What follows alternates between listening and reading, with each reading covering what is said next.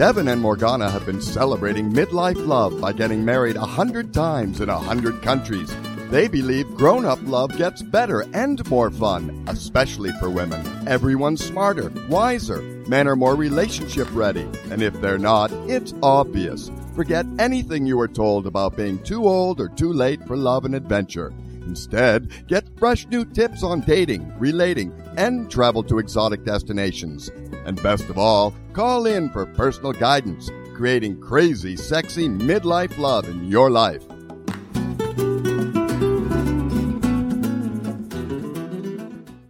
Hello and welcome. Devin, would you like to introduce us? No, I never introduce us. I'm Devin. This is my wife, Morgana. Did you want to help me out with that, or was there more that you wanted to do? I feel like we've been Penn and Teller. So I've been... Oh, for the introductions? Right. Yeah, no, totally.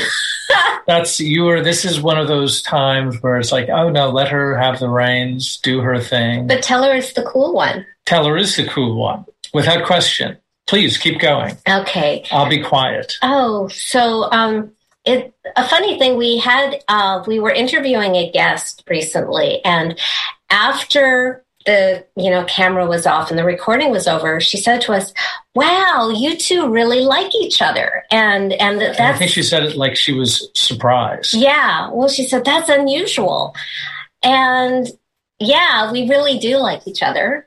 Hence that we're married.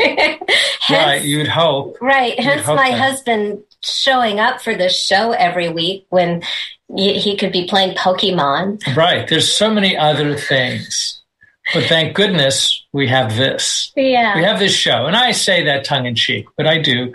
I like that we get to promote a good life after 50, or for somebody who's in midlife. I don't even know what those numbers are, but I'm quite certain 50 qualifies. And I'm actually, I'm approaching 55, which is it's nearing traumatic. But it's fine. Like, it's good. Like, life is really good on so many wonderful levels.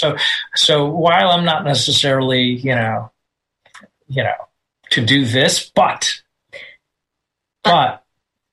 I am enthusiastic about sharing a good life and encouraging others to do the same. So good. So I'll put on a shirt. Okay. Well, and for 55, I'm still trying to get us to Mexico. But if not Mexico, then Disneyland. Yes, that's complicated too. Well, honestly, a day at Disneyland is probably as expensive as a week in Mexico. It may be. Yeah, no, there's no question. It's Are we going to talk about Disneyland? Because I'm happy to. If you want to. We can. So I just want to say this. I love Disneyland as a middle-aged guy. Nobody will go with me except for my daughter, who's now a college graduate. So yay, Shay, if you're in the outside chance that you're watching this. She just graduated from the University of Michigan. I'm super proud. And we go to Disneyland, she and I, most every year. I think you went once. Once or twice. I'm not a good Disneyland person. I loved it when I was a kid. Yeah, no. But I still am really only good for the kiddie rides. I'm not a Pirates of the Caribbean is just too much for me. I'm no good for roller coasters. I'm really boring. And then it's a long line to go on some teacups. All of that. How did you get stuck with me? That's remarkable. I'm blown away at times how that ever took place. But that all said, life is good. Disneyland is open. I think you have to do some things. You have to jump through some hoops to make that happen. But what I was going to say is, I just like where, for the most part, people who are going there are hoping that it's the happiest place on earth. So they're contributing to the vibe of the happiest place on earth. And a great many people, we were talking about the expense. It's crazy expensive. But it's beautiful and it is magical. It's beautiful and it's idyllic. In other words, there's a team of human beings that are working nonstop, a huge team of people that run around, and that place is sparkling clean. always, and it looks nice. There's not a single brown leaf to be found there's anywhere. No brown leaves. There's no some weird flower that looks disturbed. There's nothing like that. And so what you're paying for is a lot of people to present this notion that there is this kind of beauty, and I love that. And I want to be around it from usually when my daughter, I wake her up at dawn. And we drive down there in the dark, and I want to be the first guy. I mean, we're never the first person, but I want to be the first person in that place. And when they close around midnight, I want to be like, okay, we can't take it anymore. So, and this is not a Disneyland. Now that she's out of college, she might be around to go to Disneyland. It's already been discussed. So It's not like you have to plan ahead. No, the moment I'm like, hey, sweetie, you're going to be in town. Congratulations on your graduation. Yeah, right. I have a birthday coming up. Right, exactly. Well, no, she has a graduation gift coming up. Okay. So we'll probably almost certainly go to Disneyland, and that will almost certainly be a day that Morgana will sleep in. Talking about crazy and sexy midlife love, she will be nowhere to be found on that particular day, and it's fine. Sleep is very good for the sexy. I think I'm not even complaining. I think it's just kind of one of those things that it is. One of the mature things about love is that we don't have to look for differences. And even if we were to and found these differences, that it wouldn't be like, oh my gosh, she doesn't like Disney. How could she not like Disneyland? We have to break up tomorrow. I'm calling my lawyer. It's not that I don't like it. It's just, no. I mean, I'm not trying to convince you. I think it's like it's not for everybody. I totally get that. The vast majority of my friends are like, "What? You want to go? What?" And I'm like, yes, I want to go. And so I have a handful of friends, like a small smidge of people that are like, we love it. We go once a year or whatever. We go twice a year or something. And then there's a couple of people who buy those like season passes where they're just going every day. You have to make it worth it, really. Well, and that's what they do. They go all the time, and they get discounts on parking and stuff. And by the way, this is not a plug for Disneyland. It is crazy expensive. We should get it. You should be getting a free ticket just because we're giving them a plug. Right. Well, we're not. That's not their bag at all. All right. They are... Because I'm sure you've tried that. Well, they're a corporation. They're a big corporation, and somebody is there counting all of the beans. And so, without question. I mean, I think you get a nice service, and you get a great day.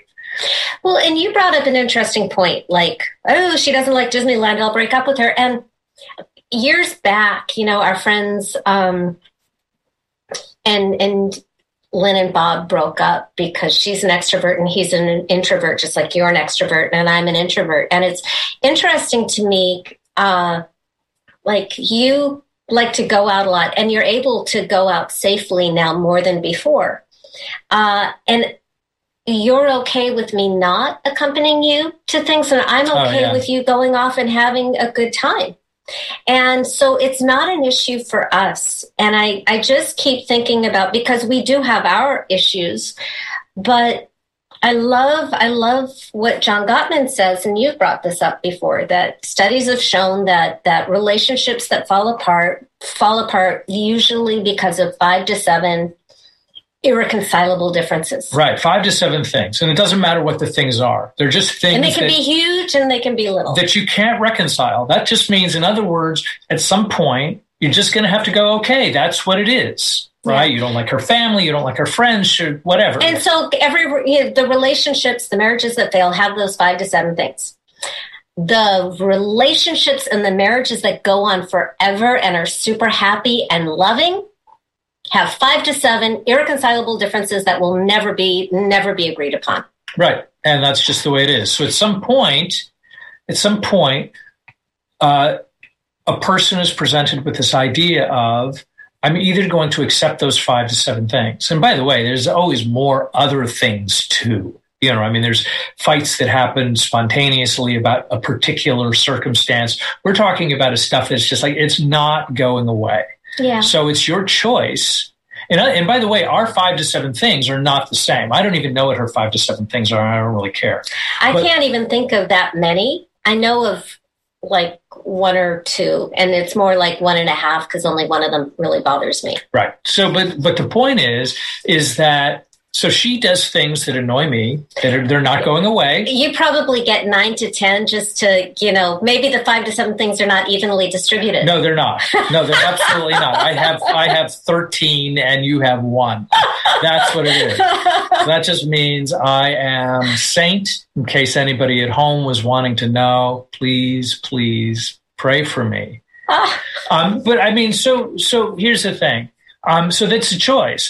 That's what a relationship in part is. It's sort of like a recognition. We're, as a dear friend of mine likes to put it, we're all sick children of God. And I like to believe that we're these imperfect souls and trying to figure it out and sort of evolve into sort of a more harmonious individual, a more accepting person.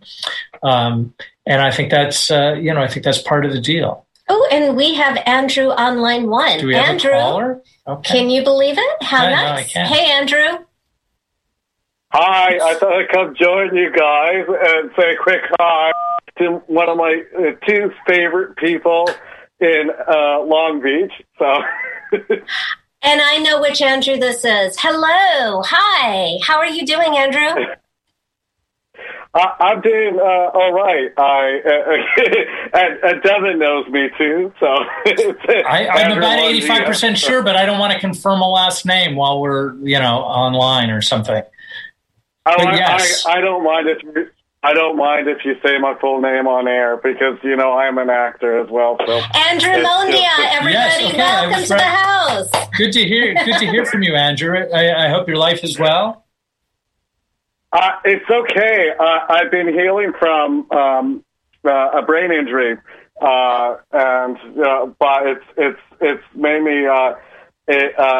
me think about believing more in myself and being the God of me, and so it's just it's gotten me to go more inward with myself, but. I just came on. I'm like, it's like 10 after. I'm like, I want to get on and say hi to Devin and Morgana because I saw your emails about wanting more callers, and I'm like, okay, I got to get on and be there to support you guys. And thank you. That's very kind of you. Thank you. I have a question, if you don't mind, if you're comfortable sharing. How long? Because I had a brain injury back in 1983, so I know what that's like, and I may know some of the stuff that you're going through. How long ago was your injury? Well, I was in a car accident back in October through my part-time job as a school driver, and right now it's just the concussion symptoms that I'm dealing with, and I finally got all through the insurance assessments, and it's just, it requires a lot of patience and being, a lot of self-care with yourself. And even without the brain injury, everyone should learn, we all should have self-care with ourselves. Yeah. Well, before you leave that idea, can you kind of say more about self-care for yourself? What does that mean? And maybe what kind of practices you may have taken up in order to support that for you? Well, it's about listening to your body, really, I think. Just being in tune. I mean, I still have challenges because I like to be very active, like with you guys traveling. I love to travel myself. I mean, as Devin, because... right, we've talked about that. We've talked about that before. Yeah, and it's just, and for me, it's about being still. And, like this morning, I finally started to get back into a bit of Vipassana meditation, where I was just in quiet, I sat in quiet stillness for like half an hour just to meditate. And so I can, because, oftentimes we have our brain, our ego will start to take hold and, and for me, it's like if I'm still and I clear my mind, then I can have a more clear picture as to what needs to be done. I mean, some of the stuff I couldn't even, like, at the beginning, I can't really, like, go on, like, Zoom calls that much. Doing anything that is overtaxing to the brain, like reading a book, it's, like, still a challenge for me. And just recognizing that, some things are just having to put on hold. I mean, I even have to put on hold writing my own memoir of how I survived wanting to die when I was 13. Yeah. And because, like, every time I go to write something, I'll just write like a few lines and then I'll stop. And it's like, okay, it's not the time. And understanding. Your brain is exhausted. The good news is that, by the way, just the effort of reading or just the effort of writing those 2 sentences is so good for your brain.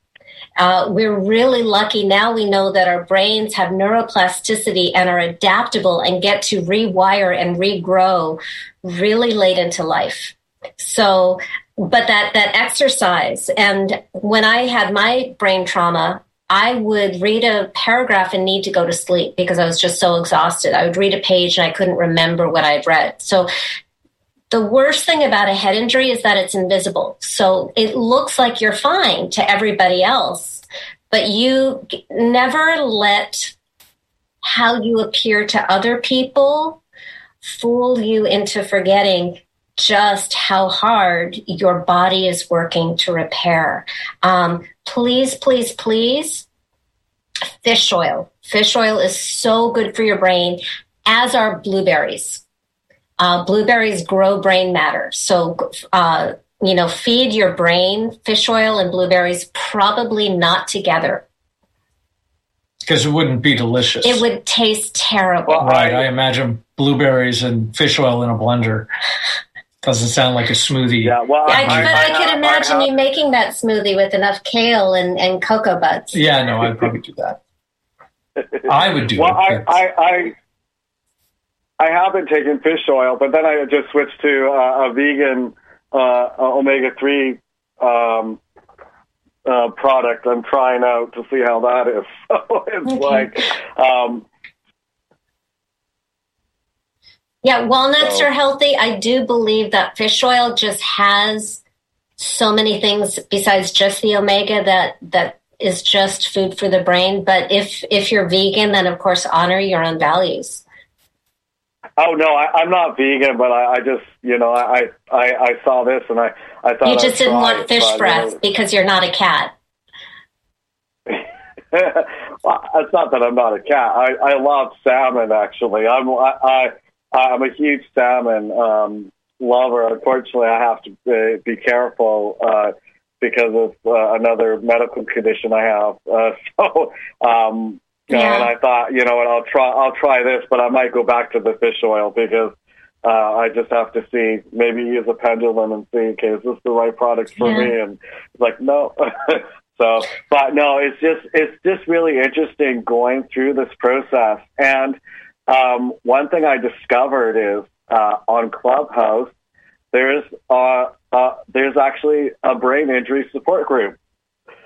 Whether you've had one or someone that's had one or you're going through it, on Wednesdays at 3, there's at my Eastern, there's a support group on Clubhouse. I was like, oh my God. I was like, I could not believe it.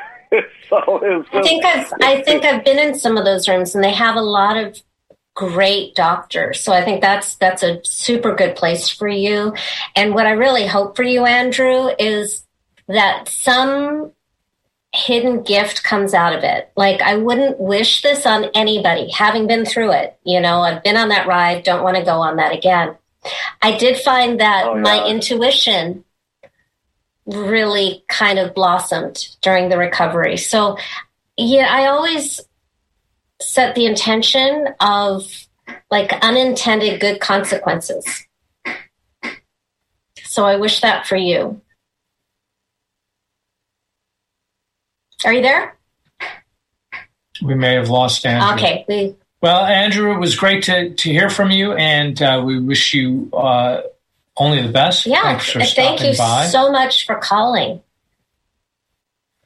So that was a nice surprise. That was. What a sweet man. He's the one who helped me with my book launch. I love that. Yeah. That's great. Yeah. So where were we? Oh, so we were talking about Disneyland. We were talking about your daughter. We were talking about aging. We were talking about aging and Disneyland and things opening back up. I mean, that's a whole separate issue.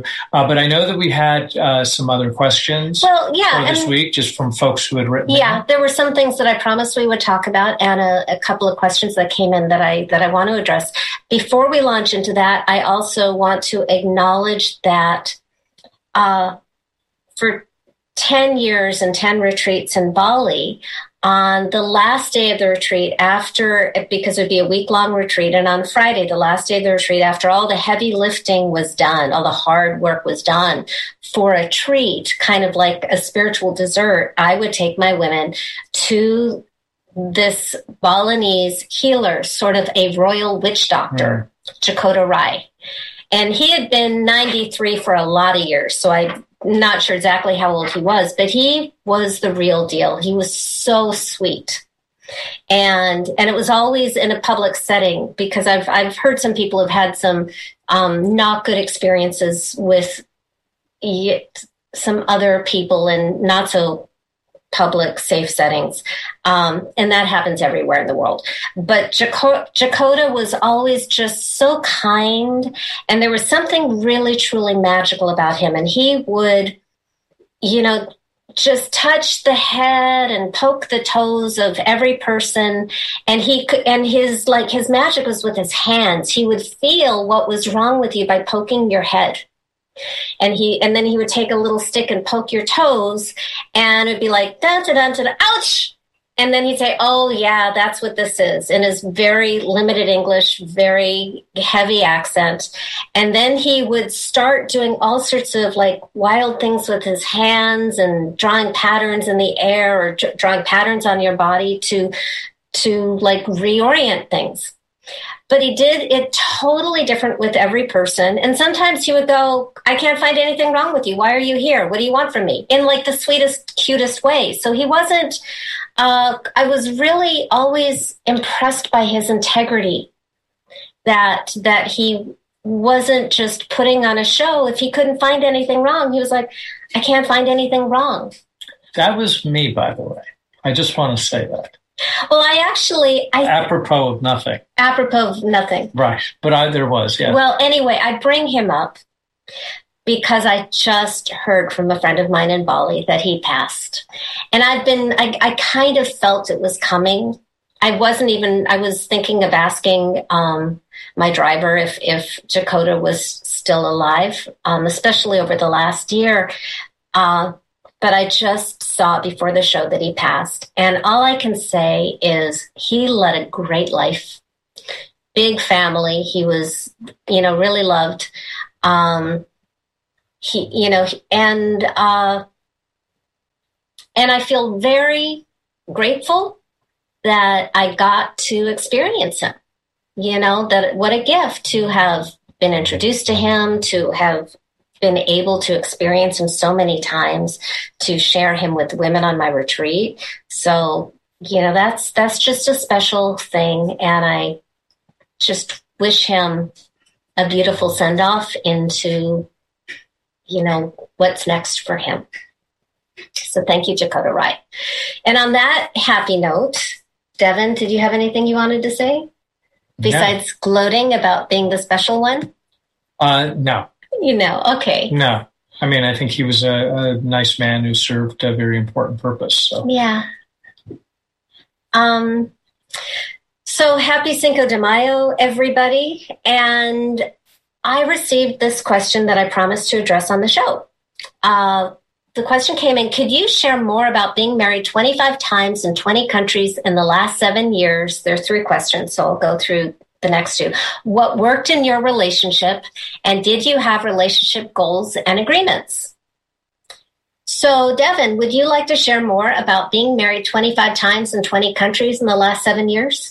Well, I mean, honestly, it's for me, it's one of those things that I'm not a huge fan of weddings per se.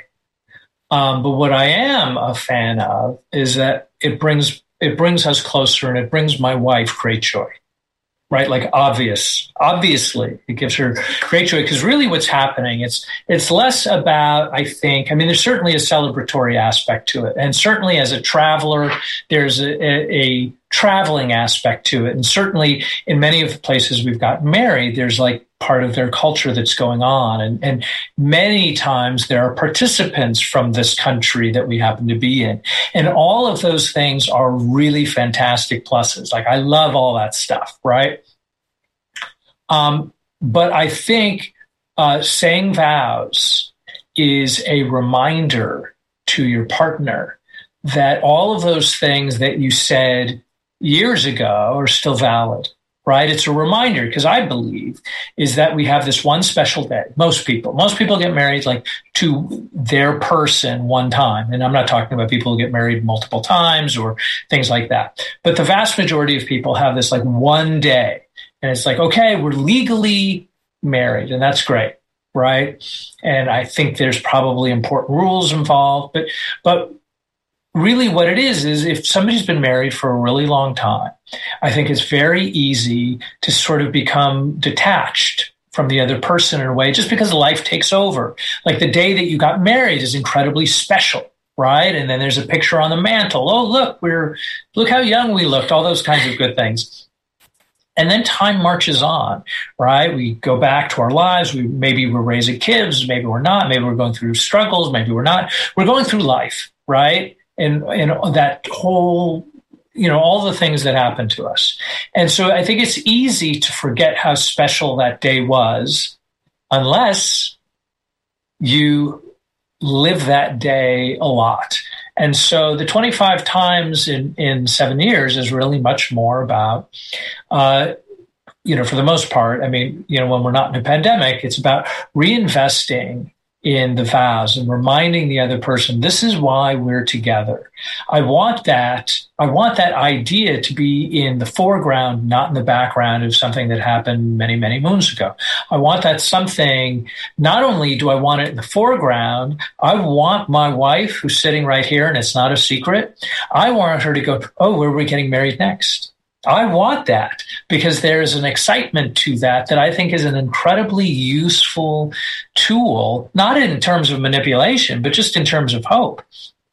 I want her to feel great. I want her to feel strong. I want her to know that we keep doing this thing. Wow, he must like me if he's willing to do this thing that he really doesn't even like that much, which is all, but by the way, it's all good stuff. In other words, for me, it's just, if you're in a committed relationship, there should be goodwill.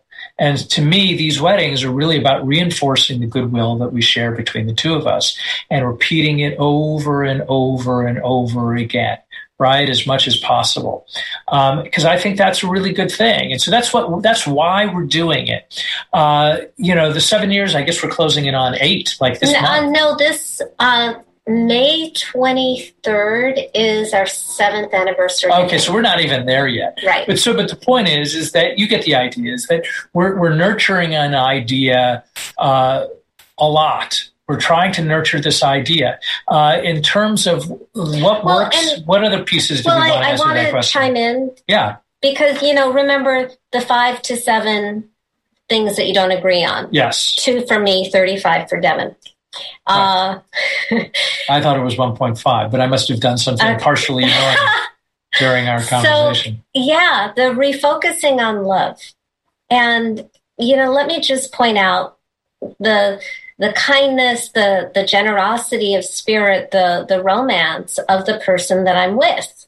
So if I'm going to go through life with somebody that there are going to be disagreements, who is the person?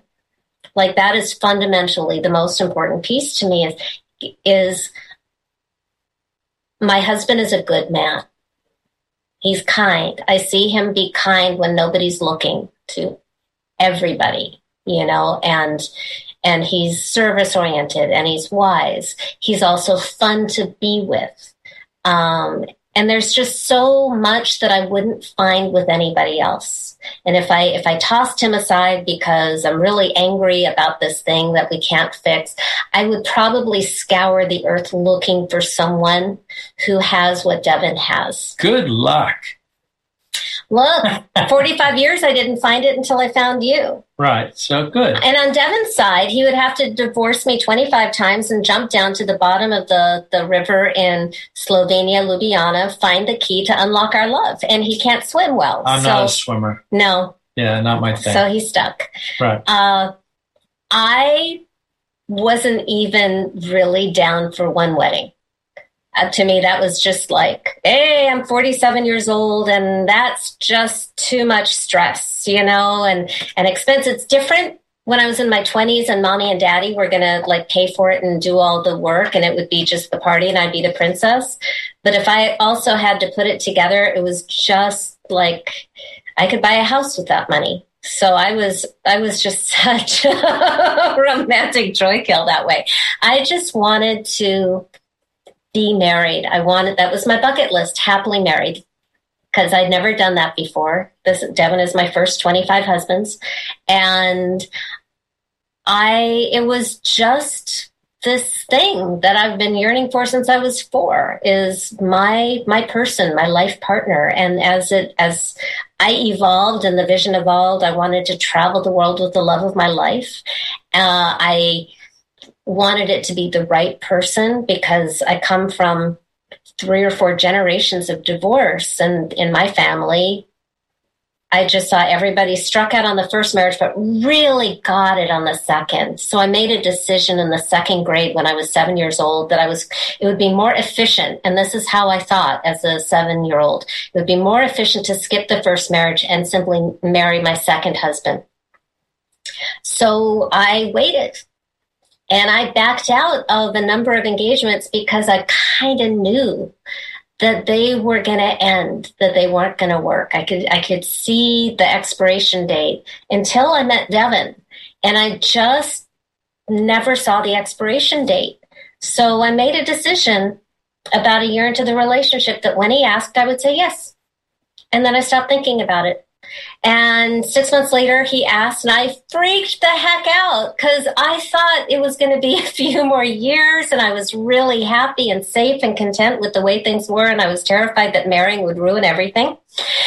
And it actually made it sweeter for me in my experience. It took it to a level of commitment that I didn't know was still there to be, and that's kind of nice. I call him husband, which is weird. If I was reading a screenplay, I would say nobody talks like that, but I talk like that because I think it's cool. It's just fun to me that he's my husband. Who would have thunk it that I would get married at all after 40, at 47 for the first time.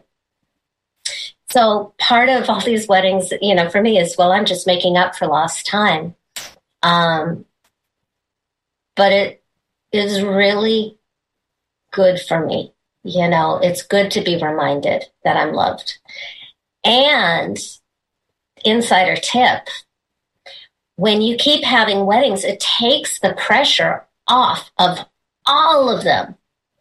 One wedding is a dud, big deal. You can get married next week somewhere else, so that really putting all that pressure on that one day just seemed like not nice for a little baby marriage. It just seemed like too much pressure for a little baby growing marriage. I thought maybe in a year or two, once we have some roots, maybe we'll have a big wedding. And some of the weddings have accidentally been big. But it's always, always, always really about the vows. It's about the relationship. It's about us. And the marriage is the prize. The wedding serves the marriage. It's not really about the wedding itself. You wanted to jump to the next question, which is... what was it? It's what worked. Yeah, what worked in our relationship? Well, I'm curious to hear. I don't know if I have an answer to that. I think the vast majority of things work. In other words, we're not fighting about it. I'm assuming it's working. I'm kind of leaning over, reading the question. Because we're middle-aged. Right, because we're middle-aged and I'm not wearing glasses. What worked? I mean, I would say most things. In other words, I think she's cute and charming and funny and all those kind of real basic things. I think she has good values. I think she has a good heart. I think she thinks about things. And I think we aligned with certain values. And then, of course, there's 5 to 7 things, which, at some point, you just have to navigate. And I don't think we're supposed to not be navigating. I mean, I think when I look back at my own self, and this is my own theory, is that when I look back at relationships that were sort of otherwise good, I think a lot of it had to do with just my ego, that somebody wasn't living up to some sort of a standard that I didn't even know existed until I was annoyed. And then I made the standard to say, well, but the standard, and you're down here. And it wasn't really fair to me or anybody else. And I think that when I speak to clients, that happens a lot. That there wasn't some overriding. And can I just say how grateful I am that you did that so that you were available for me when I showed up? Well, yeah. I mean, but, again, the reason why that works is because I had to start taking responsibility for my own stuff. You know what I mean? I had to acknowledge, in other words, I had to acknowledge that there was a problem to allow change to take root. Right. And more importantly, the slight shift in perception leads to great change. A friend of mine, Pat Hummel, says that quite a bit, which I love. And so I think it's a process. I think you get to a place where you can go, oh, the 5 to 7 things. Maybe they would have, mortified me 3 years ago, but now it's just part of the thing, right? It's part of the thing I have to look towards and work on and grow and learn from, rather than allow it to tear us down, which you can't. Well, there were some things that I thought would be deal breakers on my list, and they actually churned out when they showed up early in our relationship to have the opposite effect, that the things that I thought I wasn't looking for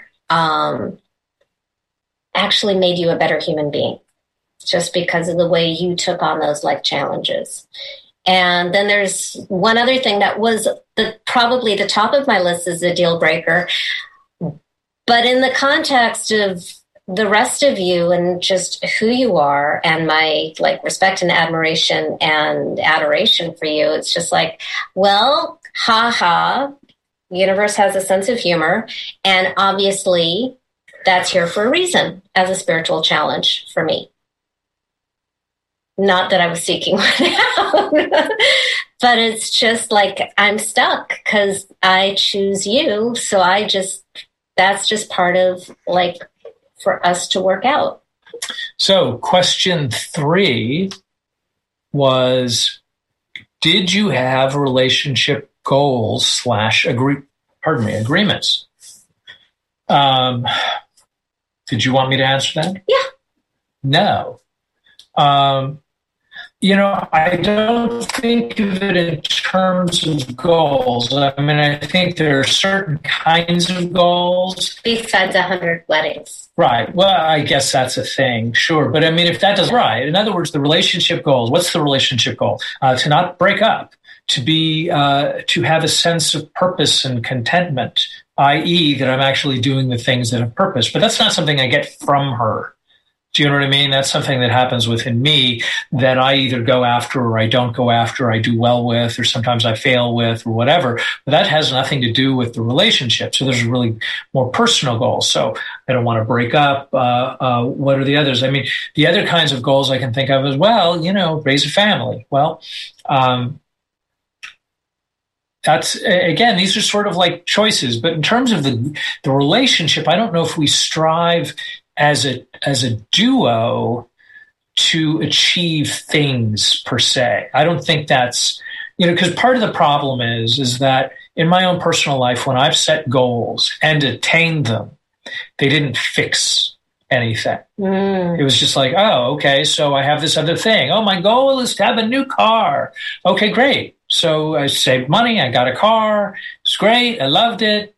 And then at some point you just have to pay for the car every month. Do you know what I mean? So it's and now I have a car. So it's not like I can be forever thrilled that I have a car, because at some point the new car is no longer a new car.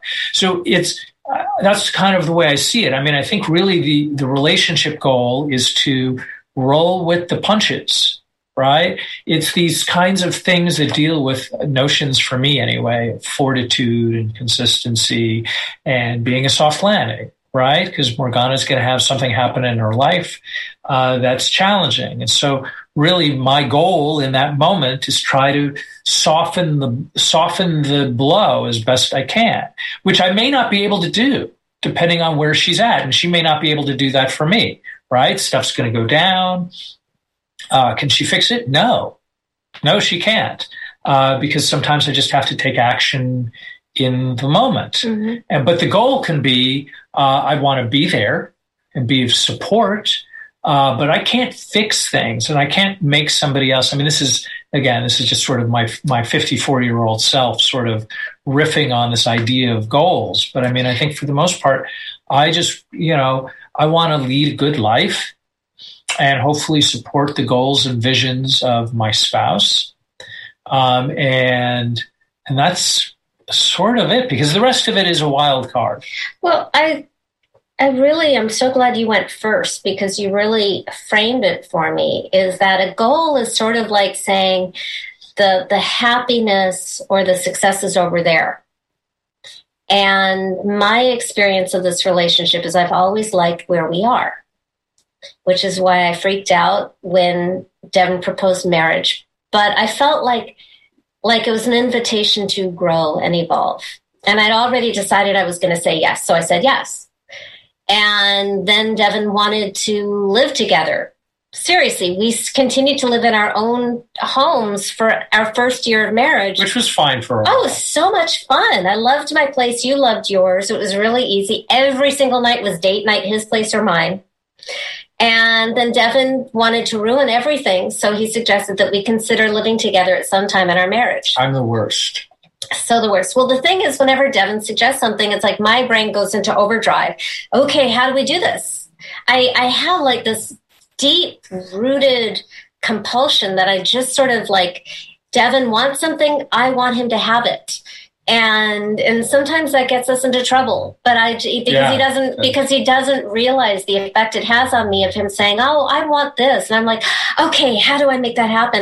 Because I want Devin to have everything he wants.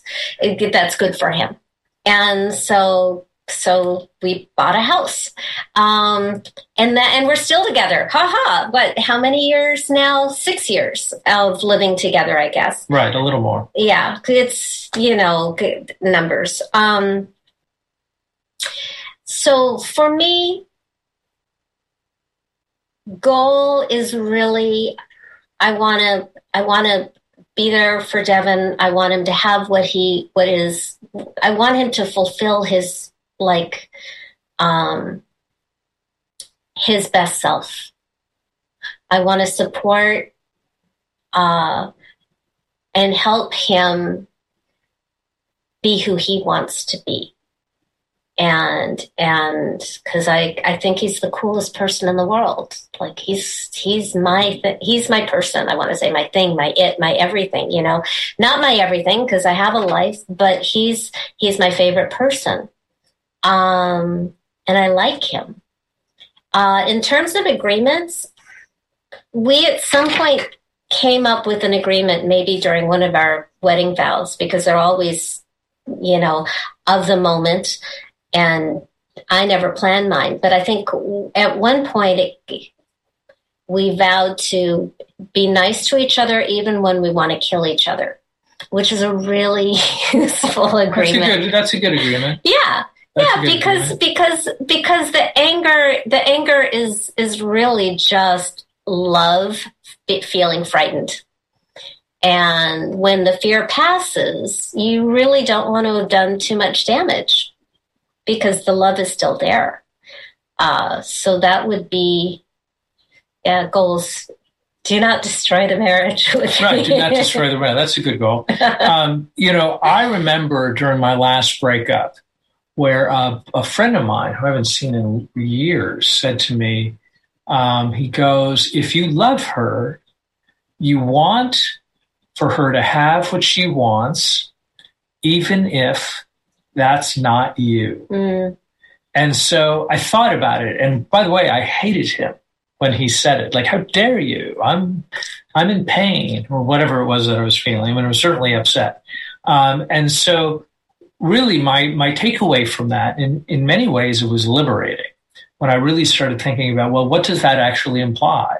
It implies that I'm to support her regardless of what the thing is, because that is love. The love is an act of service. It's an action, right? And it's an act of service to the person that you love, because if I'm waiting for the person I love to love me back, to give me stuff, to validate me, or give me special consideration, all of those things, it really isn't love. It's actually a negotiation, right? Well, I'll love you, but you need to love me back, and you need to give me whatever it is. You need to fulfill me, or the worst one is you need to fix it. And that's a brutal one, right? But that's part of the negotiation.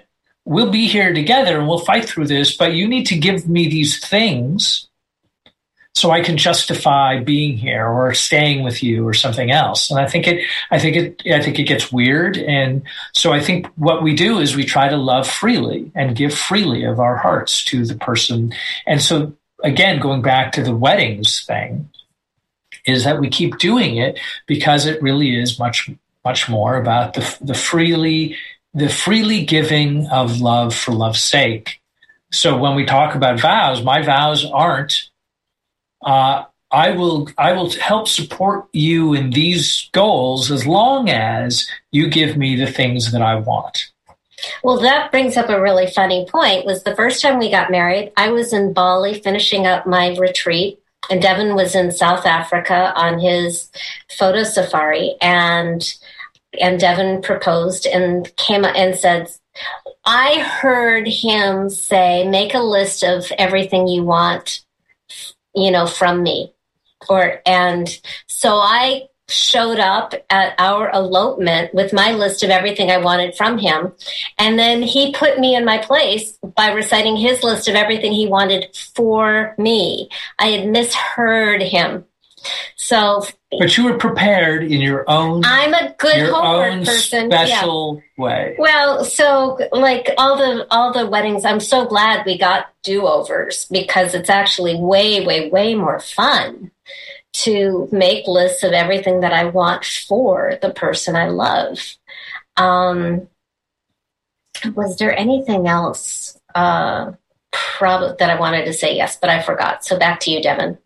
Well, I mean, I don't know what else is. I think that was sort of the main question. So the general answer is, getting married is a useful tool to help keep things sort of on the surface, sort of like love first.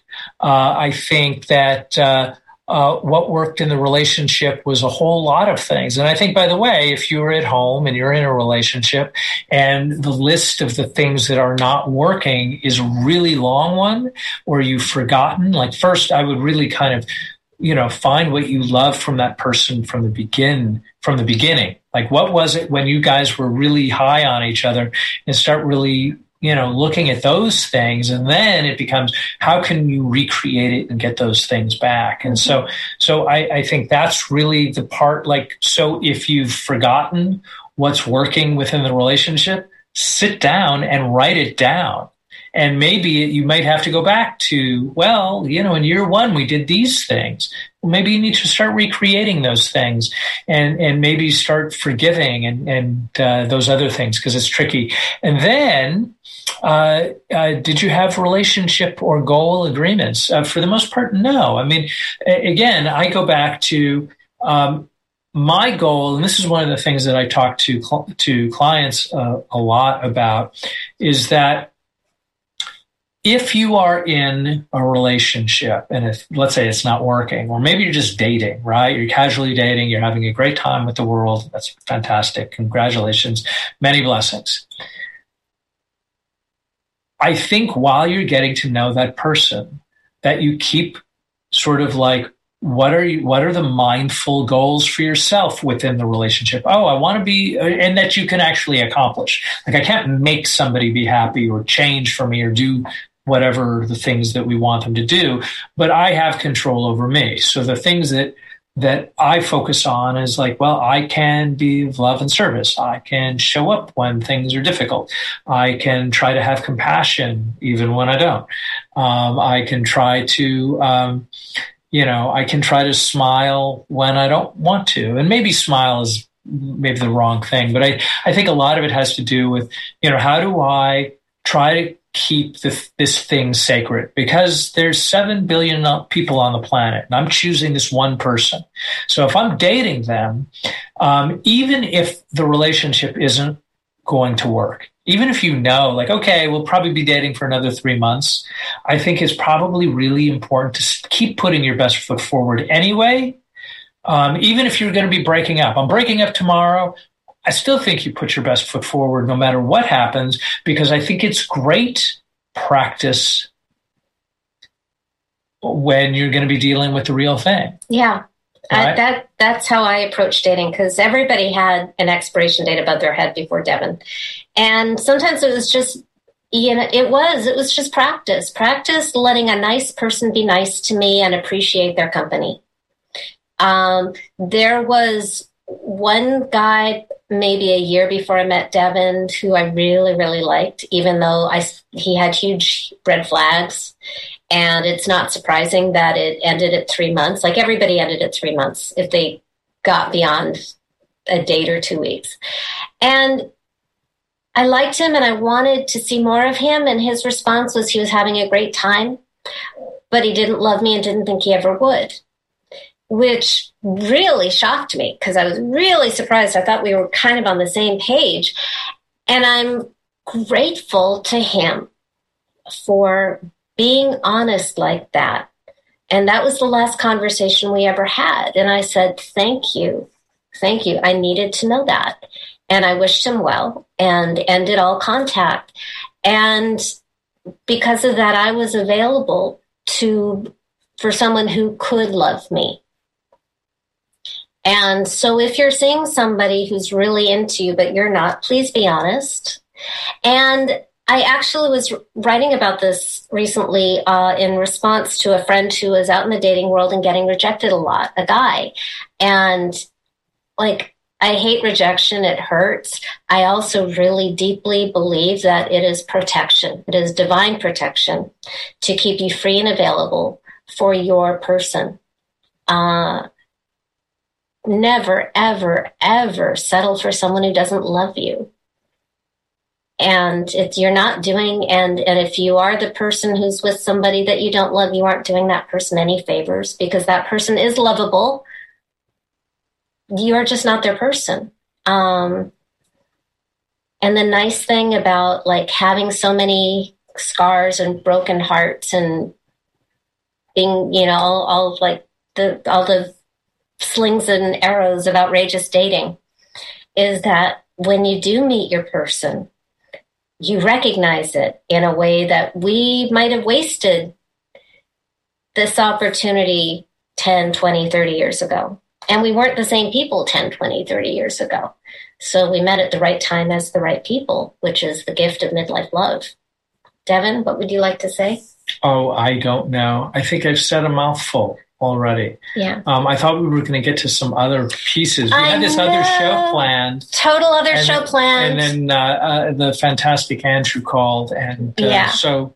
Well, I wanted to, and maybe we'll do that in 2 weeks because we have a really fabulous guest next week. But I wanted to kind of go over favorite moments from like brilliant things that guests on our show in the past, Ariel Ford, Rhonda Britton, Carol Allen, our astrologer who we brought in twice because she was so popular, Dr. Gary Salyer. Yeah, Gary's great.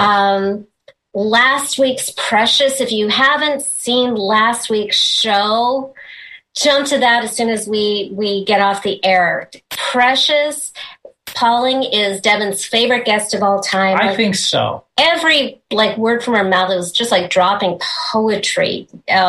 She's just so wise and just has such a beautiful way with words, and raw and fun, and just a real treat. We're going to have her again. So I will say something that I've heard Carol say, and she might have talked about it on her first appearance on our show about a year ago, is that love is kind of looking at each other through rose-colored glasses. Like, you really do need to distort. You can distort and see everything as bad, or you can kind of blind yourself to the irritating stuff and just totally obsess over how cute and handsome and charming and kind and affectionate and adorable Devon Galladay is, which I like to do a lot. We have about 90 seconds. Did you have any last thing to say? No, I ran out of steam. Okay. I'll just kiss you up later. Okay. So next week, we have very, very different vibe. We have the confrontationalist Danielle Gibson. So right? So especially for us women who may shy away from those difficult conversations as if they are worse than death, and I'm raising my hand. So we'll be getting into a fight to prove a point. Exactly. Oh, good. I'm so... To the death. All right. Fair enough. So we'll be learning how to have those difficult conversations to get what you want instead of what you think you can get. That is next week's show of Crazy Sexy Midlife Love. We are here every Wednesday at 5 p.m. Pacific time at BBS Radio. And be sure to go to crazysexymidlifelove.com to join the Crazy Sexy Midlife Love family and download Devon's book, Women Are Smarter Than Men. Because they are. Because we are, and he's smart enough to recognize that. That is one of my strengths. So we love to receive your emails. We love having questions to focus on the shows. We love it when you call in, and we love you. And we will see you again next week. Mwah.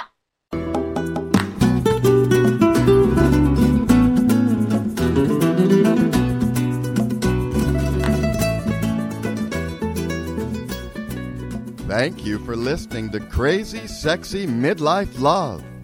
Please sign up to join our free love family at crazysexymidlifelove.com to get alerts to live shows, call in and ask questions, or just listen in. And ladies, don't forget to download Devon's free ebook, Women Are Smarter Than Men, and Other Secrets Marriage-Minded Women Need to Know. Also available at crazysexymidlifelove.com.